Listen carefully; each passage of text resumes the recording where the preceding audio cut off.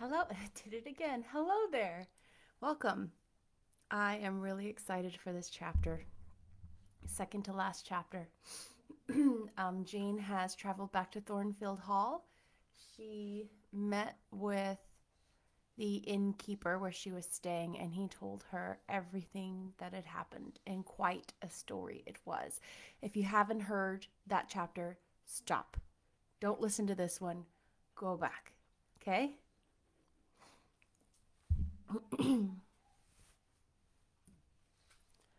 Chapter 37.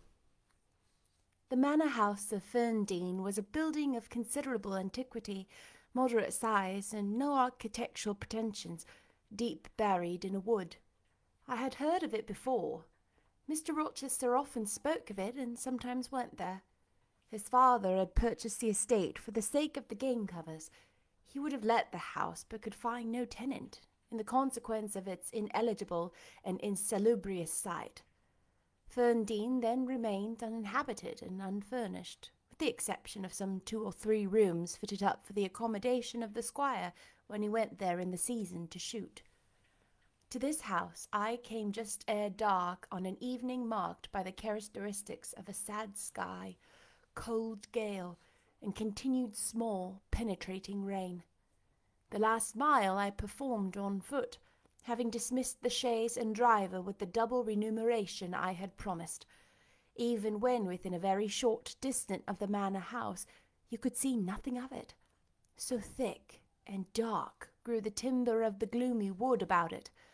Iron gates between granite pillars showed me where to enter, and passing through them, I found myself at once in the twilight of the close-ranked trees. There was a grass-grown track descending the forest aisle between hoar and knotty shafts and under-branched arches. I followed it, expecting soon to reach the dwelling, but it stretched on and on. It went far and farther. No sign of habitation or grounds was visible. I thought I had taken a wrong direction and lost my way.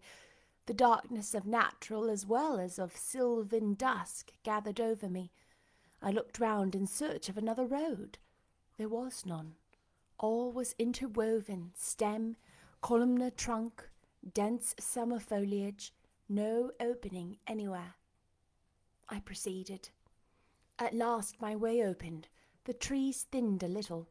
Presently I beheld a railing, then the house, scarce by this dim light distinguishable from the trees, so dank and green were its decaying walls. Entering a portal, fastened only by a latch, I stood amidst a space of enclosed ground, from which the woods swept away in a semicircle. There were no flowers, no garden beds, only a broad gravel walk girdling a grass plat, and this set in the heavy frame of the forest. The house presented 2 pointed gables in its front. The windows were latticed and narrow. The front door was narrow too. 1 step led up to it. The whole looked, as the host of the Rochester Arms had said, quite a desolate spot. It was as still as a church on a weekday. The pattering rain on the forest leaves was the only sound audible in its vicinage. "Can there be any life here?" I asked. Yes, some life of some kind was there, for I heard a movement. That narrow front door was unclosing, and some shape was about to issue from the grange. It opened slowly. A figure came out into the twilight and stood on a step, a man without a hat. He stretched forth his hand as if to feel whether it rained. Dusk as it was, I had recognized him. It was my master, Edward Fairfax Rochester, and no other. I stayed my step, almost my breath, and stood to watch him, to examine him myself unseen, and alas, to him invisible. It was a sudden meeting, and one in which rapture was kept well in check by pain. I had no difficulty in restraining my voice from exclamation, my step from hasty advance. His form was of the same strong and stalwart contour as ever. His port was still erect. His air was still raven black, nor were his features altered or sunk. Not in 1 year's space, by any sorrow, could his athletic strength be quelled or his vigorous prime blighted. But in his countenance I saw a change that looked desperate and brooding, that reminded me of some wronged and fettered wild beast or bird, dangerous to approach in his sullen woe. The caged eagle, whose gold-ringed eyes cruelty has extinguished, might looked as sightless Samson. And reader, do you think I feared him in his blind ferocity? If you do, ye little know me. A soft hope blessed with my sorrow, that soon I should dare to drop a kiss on that brow of rock, and on those lips so sternly sealed beneath it. But not yet. I would not accost him yet. He descended the one step, and advanced slowly and gropingly towards the grass plat. Where was his daring stride now? Then he paused, as if he knew not which way to turn. He lifted his hand and opened his eyelids, gazed blank, and with a straining effort on the sky and toward the amphitheatre of trees, one saw that to all to him was void darkness. He stretched his right hand, the left arm, the mutilated one, he kept hidden in his bosom. He seemed to wish by touch to gain an idea of what lay around him. He met but vacancy still, for the trees were some yards off where he stood.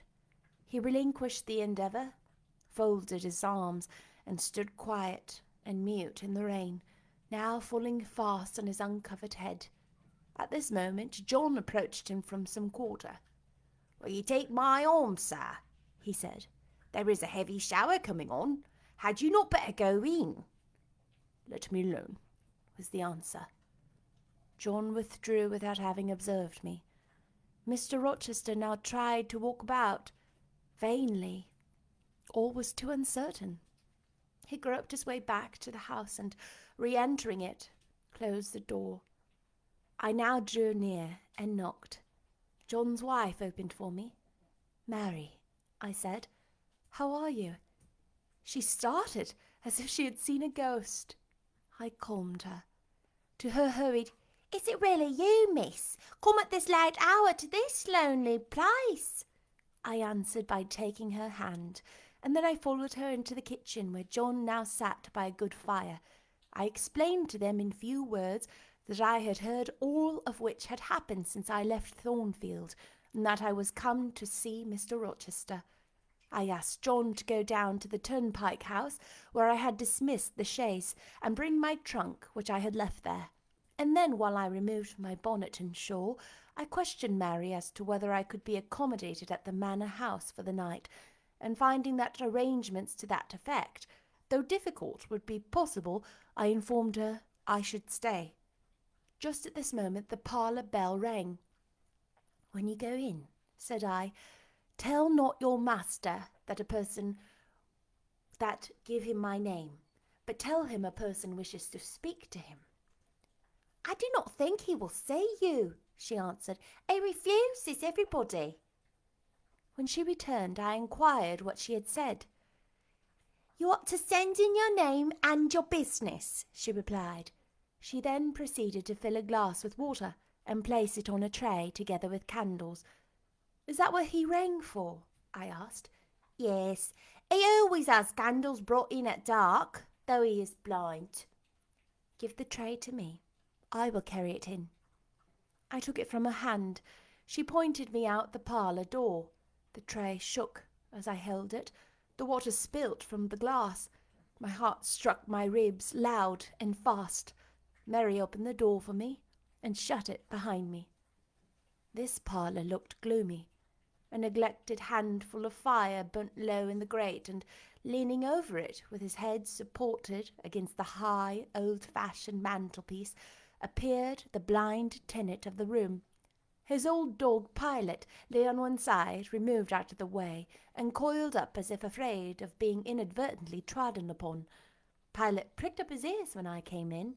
Then he jumped up with a yelp and a whine, and bounded towards me. He almost knocked the tray from my hands. I set it on the table, then patted him and said softly, "Lie down." Mr. Rochester turned mechanically to see what the commotion was, but as he saw nothing, he returned and sighed. "Give me the water, Mary," he said. I approached him with now only a glass half filled. Pilot followed me, still excited. "What is the matter?" he inquired. "Down, Pilot," I again said. He checked the water on his way to his lips and seemed to think. He drank, put the glass down. "This is you, Mary, is it not?" "Mary's in the kitchen," I answered. He put out his hand with a quick gesture, but not seeing where I stood, he did not touch me. "Who is this? Who is this?" he demanded, trying, as it seemed, to see with those sightless eyes, unavailing and distressing attempt. "Answer me! Speak again!" he ordered, imperiously and aloud. "Will you have a little more water, sir? I spilt half of what was in the glass," I said. "Who is it? What is it? Who speaks?" "Pilot knows me, and John and Mary know I am here. I came only this evening," I answered. Great God! What delusion has come over me? What sweet madness has seized me? "No delusion, no madness. Your mind, sir, is too strong for delusion, your health too sound for frenzy." "And where is the speaker? Is it only a voice? Oh, I cannot see, but I must feel, or my heart will stop and my brain will burst. Whatever, whoever you are, be perceptible to touch, or I cannot live." He groped. I arrested his wandering hand and prisoned it in mine. "Her very fingers," he cried. "Her small, slight fingers. If so, there must be more of her." The muscular hand broke from my custody. My arm was seized, my shoulder, neck, waist. I was entwined and gathered to him. "Is it Jane? What is it? This is her shape. This is her size." "And this is her voice," I added. "She is all here, her heart too. God bless you, sir. I'm glad to be so near you again." Jane was all he said. "My dear master," I answered, "I am Jane Eyre. I have found you out, and I am come back to you. In truth, in the flesh. My living Jane. You touch me, sir. You hold me, and fast enough. I'm not like a corpse, nor vacant like air, am I? My living darling, these are certainly her features and limbs, and I cannot be so blessed after all my misery. It is a dream, such dreams as I have had at night when I have clasped her once more to my heart, as I do now, and kissed her thus, and felt that she loved me, and trusted that she would never leave me." "Which I never will, sir, not from this day." "Never will," says the vision. But I always woke and found in it an empty mockery, and I was desolate and abandoned, my life dark, lonely, hopeless, my soul athirst and forbidden to drink, my heart famished and never to be fed. Gentle, soft dream, nestling in my arms now, you will fly too, as your sisters have all fled before you. But kiss me before you go. Embrace me, Jane. There, and there." I pressed my lips to his once brilliant and now rayless eyes. I swept his hair from his brow and kissed that too. He suddenly seemed to arouse himself. The conviction of the reality of all this seized him. "It is you, is it, Jane? You are come back to me, then? I am. And you do not lie dead in some ditch, under some stream, and you are not a pining outcast among strangers. No, sir, I am an independent woman now. Independent? What do you mean, Jane? My uncle in Madeira is dead, and he left me £5,000. Ah, this is practical. This is real, he cried. I should never dream that. Besides, there is that peculiar voice of hers, so animating and piquant as well as soft. It cheers my withered heart. It puts life into it. What, Janet? Are you an independent woman? A rich woman? If you won't let me live with you, I can build a house of my own close up to your door, and you may come and sit in my parlour when you are want of company of any evening. But as you are rich, Jane, you have now, no doubt, friends who will look after you and not suffer you to devote yourself to a blind laymater like me. I told you, I am independent, sir, as well as rich. I am my own mistress. And you will stay with me? Certainly, unless you object. I will be your neighbour, your nurse, your housekeeper. I find you lonely. I will be your companion, to read to you, to walk with you, to sit with you, to wait on you, to be your eyes and hands to you. Cease to look so melancholy, my dear master. You shall not be left desolate so long as I live. He replied not. He seemed serious, abstracted. He sighed. He half opened his lips as if to speak. He closed them again. I felt a little embarrassed. Perhaps I had too rashly overleaped conventionalities, and he, like St. John, saw impropriety in my inconsiderateness. I had indeed made my proposal from the idea that he wished and would ask me to be his wife.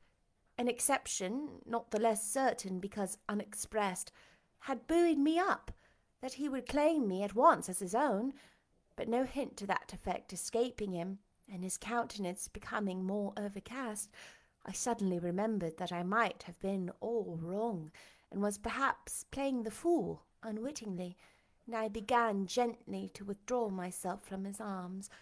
But he eagerly snatched me closer. No, no, Jane, you must not go. No, I have touched you, heard you, felt the comfort of your presence, the sweetness of your consolation. I cannot give up these joys.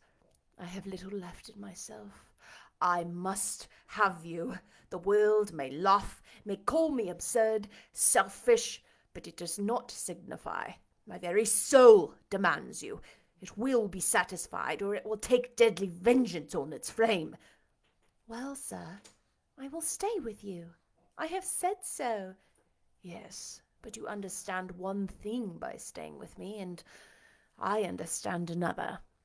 You perhaps could make up your mind to be about my hand and chair, to wait on me as a kind little nurse, for you have an affectionate heart and a generous spirit, which prompt you to make sacrifices for those you pity, and that ought to suffice me, no doubt. I suppose I should now entertain none but fatherly feelings for you.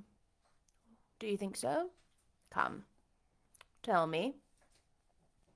I will think what you like, sir. I am content to be only your nurse, if you think it better. But you cannot always be my nurse, Janet. You are young. You must marry one day. I don't care about being married. You should care, Janet. If I were what I once was, I would try to make you care, but sightless block. He relapsed again into gloom. I, on the contrary, became more cheerful and took fresh courage. These last words gave me an insight as to where the difficulty lay, and as it was no difficulty with me, I felt quite relieved from my previous embarrassment. I resumed a livelier vein of conversation. It is going to take some time to rehumanize you, said I, parting his thick and long uncut locks, For I see you are being metamorphosized into some lion or something of that sort. You have a faux air of Nebuchadnezzar in the fields about you, that is certain. It reminds me of eagle's feathers. Whether your nails are grown like Ead's claws or not, I have not yet noticed. On this arm I have neither hand nor nails, he said, drawing the mutilated limb from his breast and showing it me. It is a mere stump. A ghastly sight. Don't you think so, Jane? It is a pity to see it, and a pity to see your eyes and the scar of fire on your forehead. And the worst of it is, one is in danger of loving you too well for all this, and making too much of you. I thought you would be revolted, Jane, when you saw my arm and cicatrized visage. Did you? Don't tell me so, lest I should say something disparaging to your judgment. Now let me leave you in an instant to make a fire and have the hearth swept up. Can you tell when there is a good fire? Yes. With my right eye I see a glow, a ruddy haze. And do you see candles? Very dimly. Each is a luminous cloud. Can you see me? No, my fairy, but I am only too thankful to hear and feel you. When do you take supper? I never take supper. But you shall have some tonight. I am hungry. So are you, I dare say, only you forget. Summoning Mary, I soon had the room in more cheerful order. I prepared him, likewise, a comfortable repast. My spirits were excited, and with pleasure and ease I talked to him during supper, and for a long time after. There was no harassing restraint, no repressing of glee and vivacity with him, for with him I was at perfect ease, because I knew I suited him. All I said or did seemed either to console or revive him. Delightful consciousness! It brought to life and light my whole nature. In his presence I thoroughly lived, and he lived in mine. Blind as he was, smiles played over his face. Joy dawned on his forehead, his lineaments softened and warmed. After supper, he began to ask me many questions of where I had been, what I had been doing, and how I had found him out. But I gave him only very partial replies. It was too late to enter into particulars that night. Besides, I wished to touch no deep, thrilling chord, to open no fresh well of emotion in his heart. My sole present aim was to cheer him. Cheered, as I have said, he was, but yet not by fits. If a moment's silence broke the conversation, he would turn restless, touch me, then say, Jane, you are altogether a human being, Jane. You are certain of that? I conscientiously believe so, Mr. Rochester. Yet how, on this dark and doleful evening, could you so suddenly rise on my lone hearth? I stretched my hand to take a glass of water from a hireling, and it was given me by you.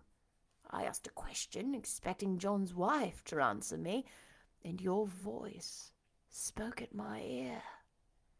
Because I had come in Mary's stead with the tray. And there is enchantment in the very hour I am now spending with you. Who can tell what a dark, dreary, hopeless life I have dragged on for past months, doing nothing, expecting nothing, merging day and night, feeling but the sensation of cold when I let the fire go out, of hunger when I forgot to eat, and then a ceaseless sorrow, and at times a very delirium of desire to hold my Jane again. Yes, for her restoration I longed, far more than for that of my lost sight. How can it be that Jane is with me, and she says she loves me? Will she not depart as suddenly as she came? Tomorrow I fear I shall find her no more. A commonplace, practical reply, out of the train of his own disturbed ideas, was, I was sure, the best and most reassuring for him in this frame of mind. I passed my finger over his eyebrow, and remarked that they were scorched, and that I would apply something that would make them grow as broad and black as ever. Where is the use of doing me good in any way? Beneficent spirit, when at some fatal moment you will again desert me, passing like a shadow, whither and how to me unknown, and for me remaining afterwards undiscoverable. Have you a pocket comb about you, sir? What for, Jane? Just to comb out this shaggy black mane. I find you rather alarming. When I examine you close at hand, you talk of me being a fairy, but I am sure you are more like a brownie. Am I hideous, Jane? Very, sir. You always were, you know. Humph! The wickedness has not been taken out of you, wherever you have sojourned. Yet I have been with good people, far better than you, 100 times better people, possessed of ideas and views you have never entertained in your life, quite more refined and exalted. Who the deuce have you been with?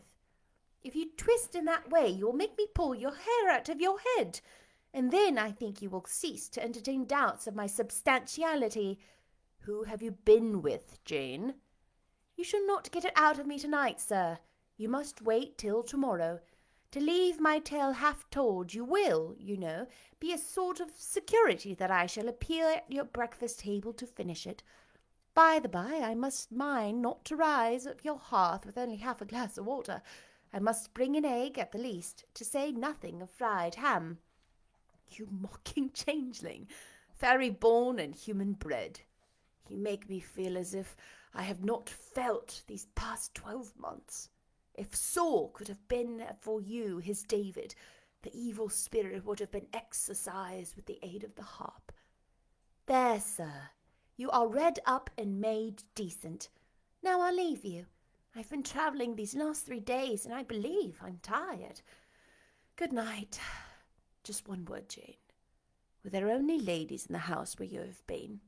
I laughed, and made my escape, stood laughing as I ran upstairs. A good idea, I thought with glee. I see I have the means of fretting him out of his melancholy for some time to come. Very early the next morning I heard him up and astir, wandering from one room to another. As soon as Mary came down, I heard the question, "Is Miss Eyre here? Then which room did you put her into? Was it dry? Is she up? Go and ask if she wants anything, and when she will come down." I came down as soon as I thought there was a prospect of breakfast. Entering the room very softly, I had a view of him before he discovered my presence. It was mournful indeed to witness the subjugation of that vigorous spirit to a corporeal infirmity.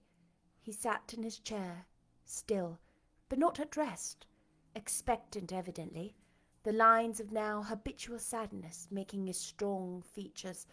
His countenance reminded one of a lamp quenched, waiting to be relit. And alas, it was not himself that could now kindle that lustre of animated expression. He was depended on another for that office. I had meant to be gay and careless, but the powerlessness of the strong man touched my heart to the quick. Still, I accosted him with what vivacity I could. "'Tis a bright sunny morning, sir," I said. "The rain is over and gone, and there is a tender shining after it. You shall have a walk soon." I had awakened the glow. His features beamed. "Oh, you are indeed there, my skylark. Come to me. You are not gone, not vanished. I heard one of your kind an hour ago, singing high over the wood, but its song had no music for me, any more than the rising sun had rays. All the melody on earth is concentrated in my Jane's tongue to my ear. I am glad it is not a naturally silent one. All the sunshine I can feel is in her presence." The water stood in my eyes to hear this avowal of his dependence, just as if a royal eagle, chained to a perch, should be forced to entreat a sparrow to become its purveyor. But I would not be lachrymose. I dashed off the salt drops and busied myself with preparing breakfast. Most of the morning was spent in the open air. I led him out of the wet and wild wood into some cheerful fields. I described to him how brilliantly green they were, how the flowers and hedges looked refreshed, how sparklingly blue was the sky. I sought a seat for him in a hidden and lovely spot, a dry stump of tree, nor did I refuse to let him, when seated, place me on his knee. Why should I, when both he and I were happier near than apart? Pilate lay beside us. All was quiet. He broke out suddenly while clasping me in his arms. "Cruel, cruel deserter! Oh, Jane, what did I feel when I discovered you had fled Thornfield, and when I could nowhere find you, and after examining your apartment ascertained that you had taken no money, nor anything which could serve as equivalent. A pearl necklace I had given you lay untouched in its little casket. Your trunks were left corded and locked as if they had been prepared for the bridal tour. What could my darling do, I asked, left destitute and penniless? And what did she do? Let me hear now." Thus urged, I began the narrative of my experience for the last year. I softened considerably what related to the 3 days of wandering and starvation, because to have told him all would have been to inflict unnecessary pain. The little I did say lacerated his faithful heart deeper than I wished. "I should not have left him thus," he said, "without any means of making my way. I should have told him my intention. I should have confided in him. He would never have forced me to be his mistress. Violent as he seemed in his despair, he, in truth, loved me far too well and too tenderly to constitute himself my tyrant. He would have given me half his fortune without demanding so much as a kiss in return. Rather than I should have flung myself friendless on the world, I had endured, he was certain, more than I had confessed to him. Well, whatever my sufferings had been, they were now short, I answered, and then I proceeded to tell him how I had been received at Moor House, how I had obtained the office of schoolmistress, etc. The ascension of fortune, the discovery of my relations, followed in due order.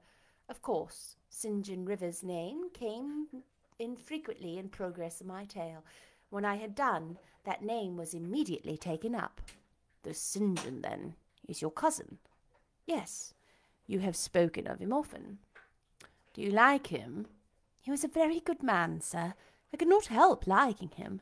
"A good man? Does that mean a respectable, well-conducted man of 50? Or what does that mean?" "St. John was only 29, sir." "Jeune encore, as the French say. Is he a person of low stature, phlegmatic and plain? A person whose goodness consists rather in his guiltlessness of vice than in his prowess in virtue?" "He is untiringly active.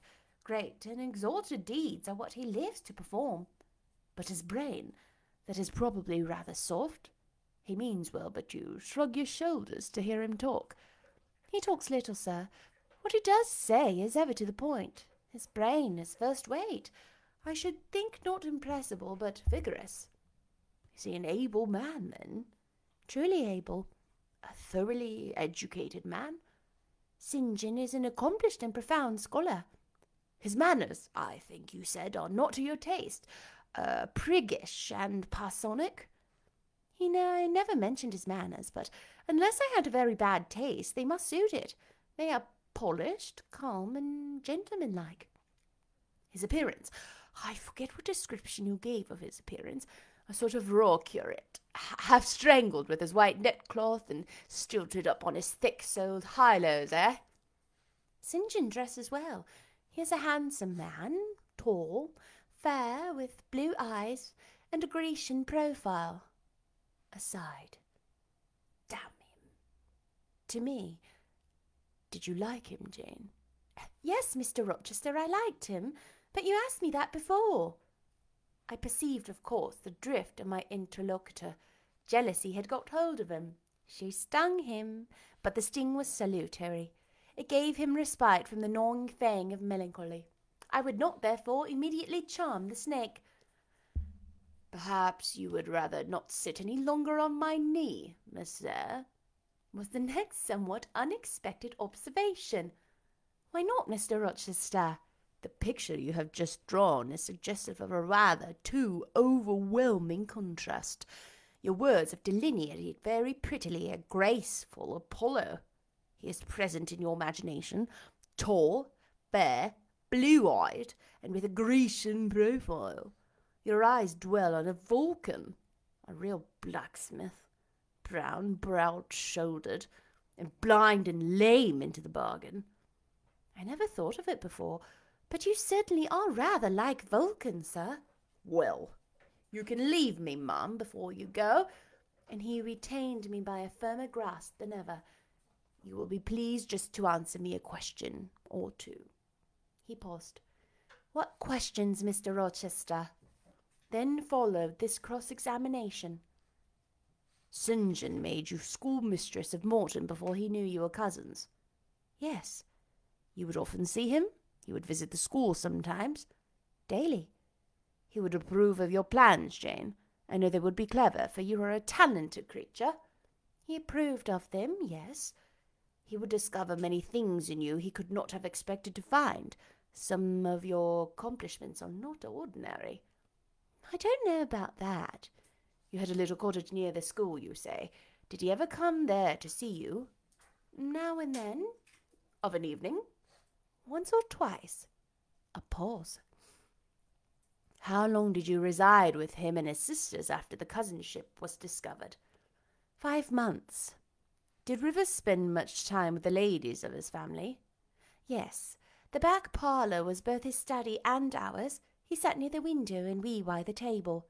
Did he study much? Oh, a good deal. What? Hindustani.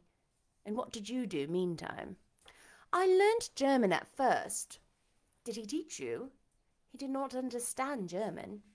Did he teach you nothing? A little Hindustani. Rivers taught you Hindustani? Yes, sir. And his sisters also? No. Only you? Only me? Did you ask to learn? No. He wished to teach you? Yes. A second pause. Why did he wish it?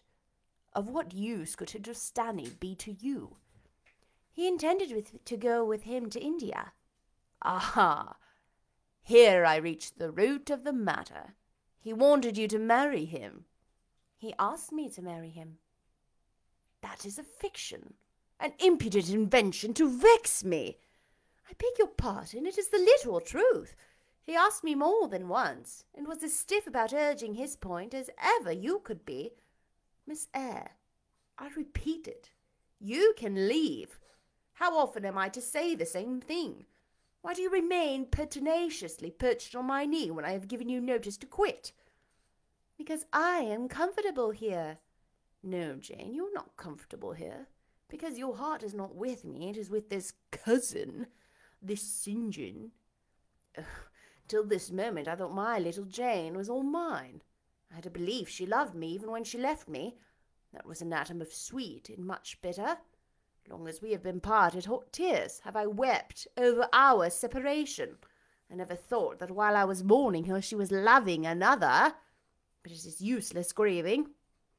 Jane, leave me. Go and marry Rivers. Shake me off then, sir. Push me away, for I'll not leave you of my own accord. Jane, I ever like the tone of your voice. It still renews hope, and it sounds so truthful. When I hear it, it carries me back a year. I forget that you have formed a new tie. But I am not a fool. Go. Where must I go, sir? Your own way, with the husband you have chosen. Who is that? You know this St. John Rivers. He is not my husband, nor ever will be. He does not love me. I do not love him. He loves as he can love, and that is not as you love. A beautiful young lady named Rosamond. He wanted to marry me only because he thought I should make a suitable missionary's wife, which she would not have done. He is good and great, but severe, and for me, cold as an iceberg. He is not like you, sir. I am not happy at his side, nor near him, nor with him. He has no indulgence for me, no fondness. He sees nothing attractive in me, not even youth, only a few useful mental points. Then I must leave you, sir, to go to him. I shuddered involuntarily, and clung instinctively closer to my blind but beloved master. He smiled. What, Jane? This is true? Is such really the state of matters between you and Rivers?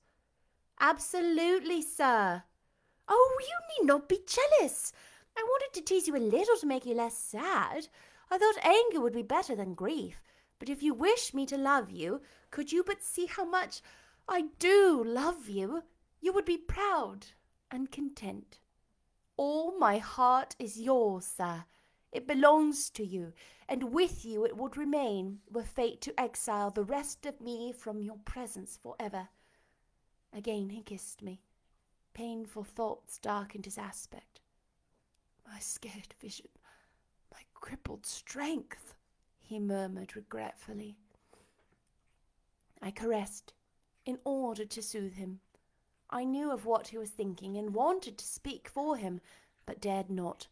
As he turned aside to face a minute, I saw a tear slide under the sealed eyelid, a trickle down the manly cheek. My heart swelled. I'm no better than an old lightning-struck chestnut tree in Thornfield Orchard, he remarked ere long. And what right would that ruin have to bid a budding woodbine over its decay with freshness? You are no ruin, sir, no lightning-struck tree. You are green and vigorous. Plants will grow round your roots, about you, whether you ask them or not, because they take delight in your bountiful shadow, and as they grow, they will lean towards you and wind round you, because your strength offers them so safe a prop. Again he smiled. I gave him comfort.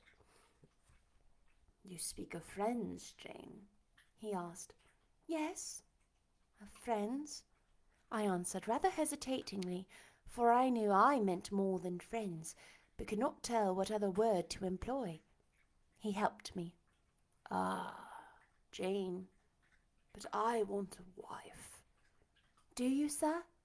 Yes. Is it news to you? Of course. You said nothing about it before.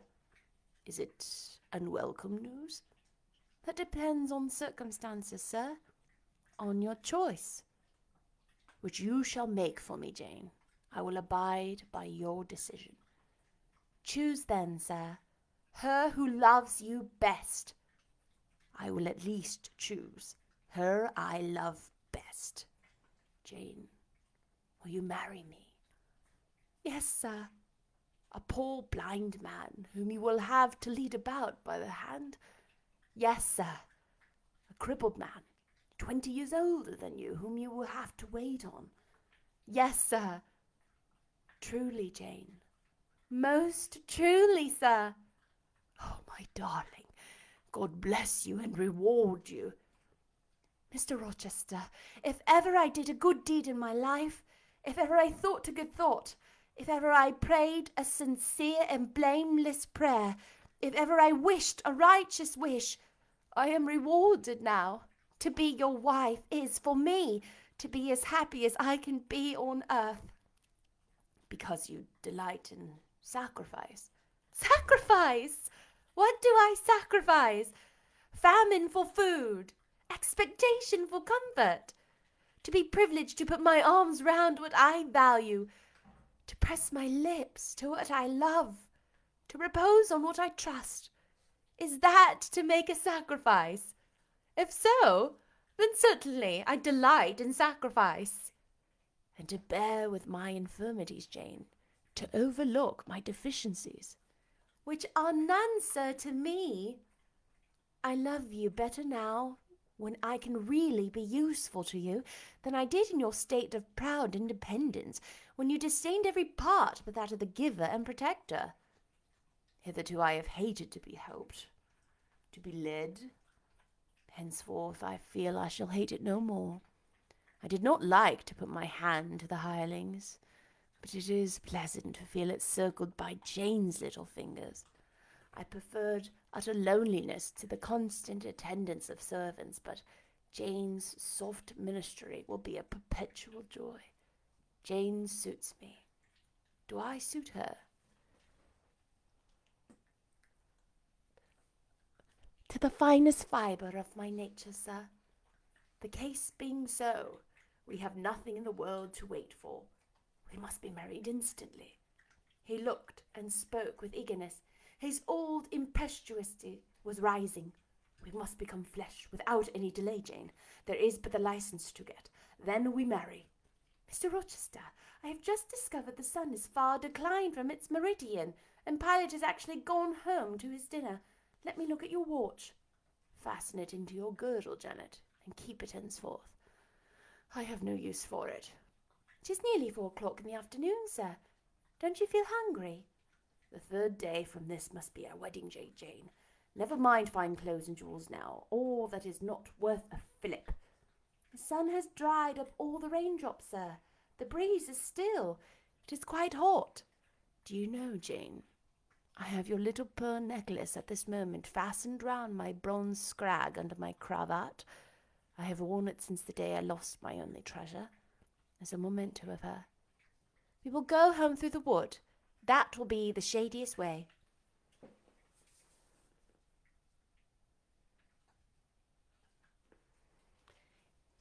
He pursued his own thoughts without heeding me.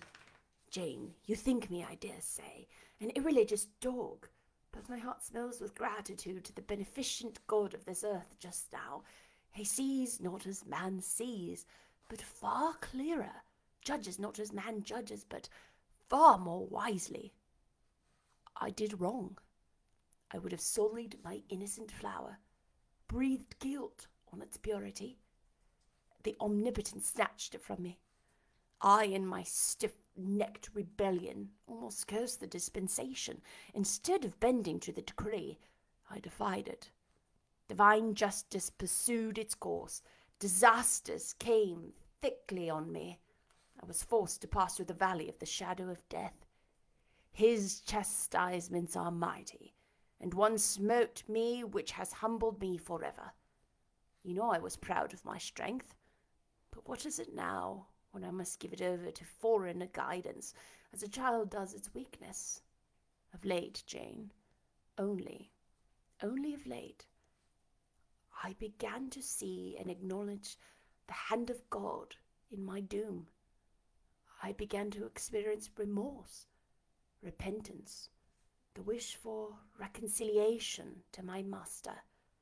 I began sometimes to pray, very brief prayers they were, but very sincere. Some days since, nay, I can number them, 4. It was last Monday night. A singular mood came over me, one in which grief replaced frenzy, sorrow, sullenness. I had long had the impression that since I could nowhere find you, you must be dead. Late that night, perhaps it might be between 11 and 12 o'clock, ere I retired to my dreary rest, I supplicated God that, if it seemed good to him, I might soon be taken from this life and admitted to that world to come, where there was still hope of rejoining Jane. I was in my own room, sitting by the window, which was open. It soothed me to feel the balmy night air, though I could see no stars, and only by a vague, luminous haze knew the presence of the moon. I longed for thee, Janet. Oh, I longed for thee both with soul and flesh. I asked of God at once in anguish and humility, if I had not been long enough desolate, afflicted, tormented, and might not soon taste bliss and peace once more. That I merited all I endured, I acknowledged that I could scarcely endure more. I pleaded, and the alpha and omega of my heart's wishes broke involuntarily from my lips in the words, Jane, Jane, Jane. Did you speak these words aloud? I did, Jane. If any listener had heard me, he would have thought me mad. I pronounced them with such frantic energy. And it was last Monday night, somewhere between midnight and 11. Yes, but the time is of no consequence. What followed is the strange point. You will think me superstitious. Some superstition I have in my blood, I always had. Nevertheless, this is true. True at least, that is, that I heard what I now relate. As I exclaimed, "Jane, Jane, Jane!" a voice, I cannot tell whence the voice came, but I know whose voice it was, replied, "I am coming. Wait for me." And a moment after went whispering on the wind the words, "Where are you?" I'll tell you, if I can, the idea, the picture these words opened to my mind, yet it is difficult to express what I want to express. Ferndean is buried, as you see, in heavy wood, where sound falls dull and dies unreverberating. "Where are you?" seemed spoken amongst mountains, for I heard a hill-sent echo repeat the words. Cooler and fresher at the moment the gale seemed to visit my brow, I could have deemed that in some wild, lone scene I and Jane were meeting. In spirit, I believe we must have met. You, no doubt, were at that hour in unconscious sleep, Jane. Perhaps your soul wandered from its cell to comfort mine, for those were your accents, certain as I live. They were yours. Reader, it was on Monday night, near midnight, that I too had received the mysterious summons. Those were the very words by which I replied to it. I listened to Mr. Rochester's narrative, but made no disclosure in return. The coincidence struck me as too awful and inexplicable to be communicated or discussed. If I told anything, my tale would be such as necessarily make a profound impression on the mind of my hearer, and that mind, yet from its sufferings too prone to gloom, needed not the deeper shade of the supernatural. I kept these things, then, and pondered them in my heart. "You cannot now wonder," continued my master, "that when you rose upon me so unexpectedly last night, I had difficulty in believing you any other than a mere voice and vision, something that would melt to silence and annihilation, as the midnight whisper and mountain echo had melted before. Now, I thank God, I know it to be otherwise. Yes, I thank God." He put me off his knee, rose, and reverently lifting his hat from his brow, bending his sightless eyes to earth, he stood in mute devotion, only the last words of the worship audible. "I thank my Maker that in the midst of judgment he has remembered mercy. I humbly entreat my Redeemer to give me strength to lead henceforth a purer life than I have done hitherto." He then stretched his hand out to be led. I took that dear hand, held it a moment to my lips, then let it pass round my shoulder. Being so much lower of stature than he, I served both for his prop and guide. We entered the wood and wended homeward.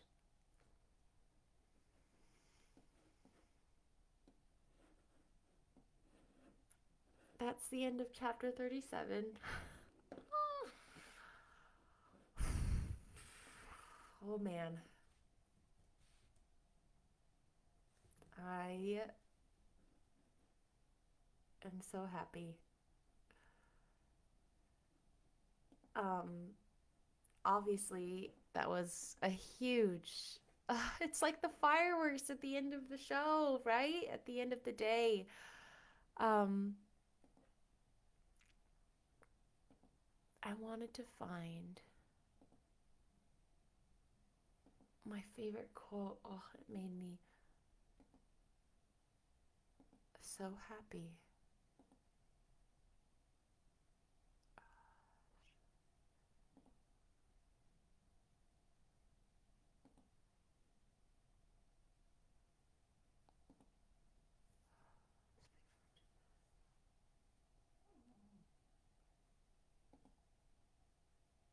Anyway, I can't find it. I'll find it eventually. My favorite my favorite part was Jane spoke about how she felt when she was with him. And she had just spoken about how she felt with Mr. Rivers. And the way she described Mr. Rivers should have been a perfect, ideal, wonderful match, based on all the questions Mr. Rochester asked of her that made him so jealous. And her response was, but he didn't love me, not the way you love me. And then right after that, she was talking about how they talked and conversation just carried and flowed. And this is after having not seen each other for a year, you know? The conversation just carried and flowed, and she described a few times how she felt about him, how much she loved him. But what I loved and could very much relate to was how she felt she could be herself. How she was describing that she felt that she matched him so well, and that she was so wholly herself when she was with him, that she loved who she was when she was with him.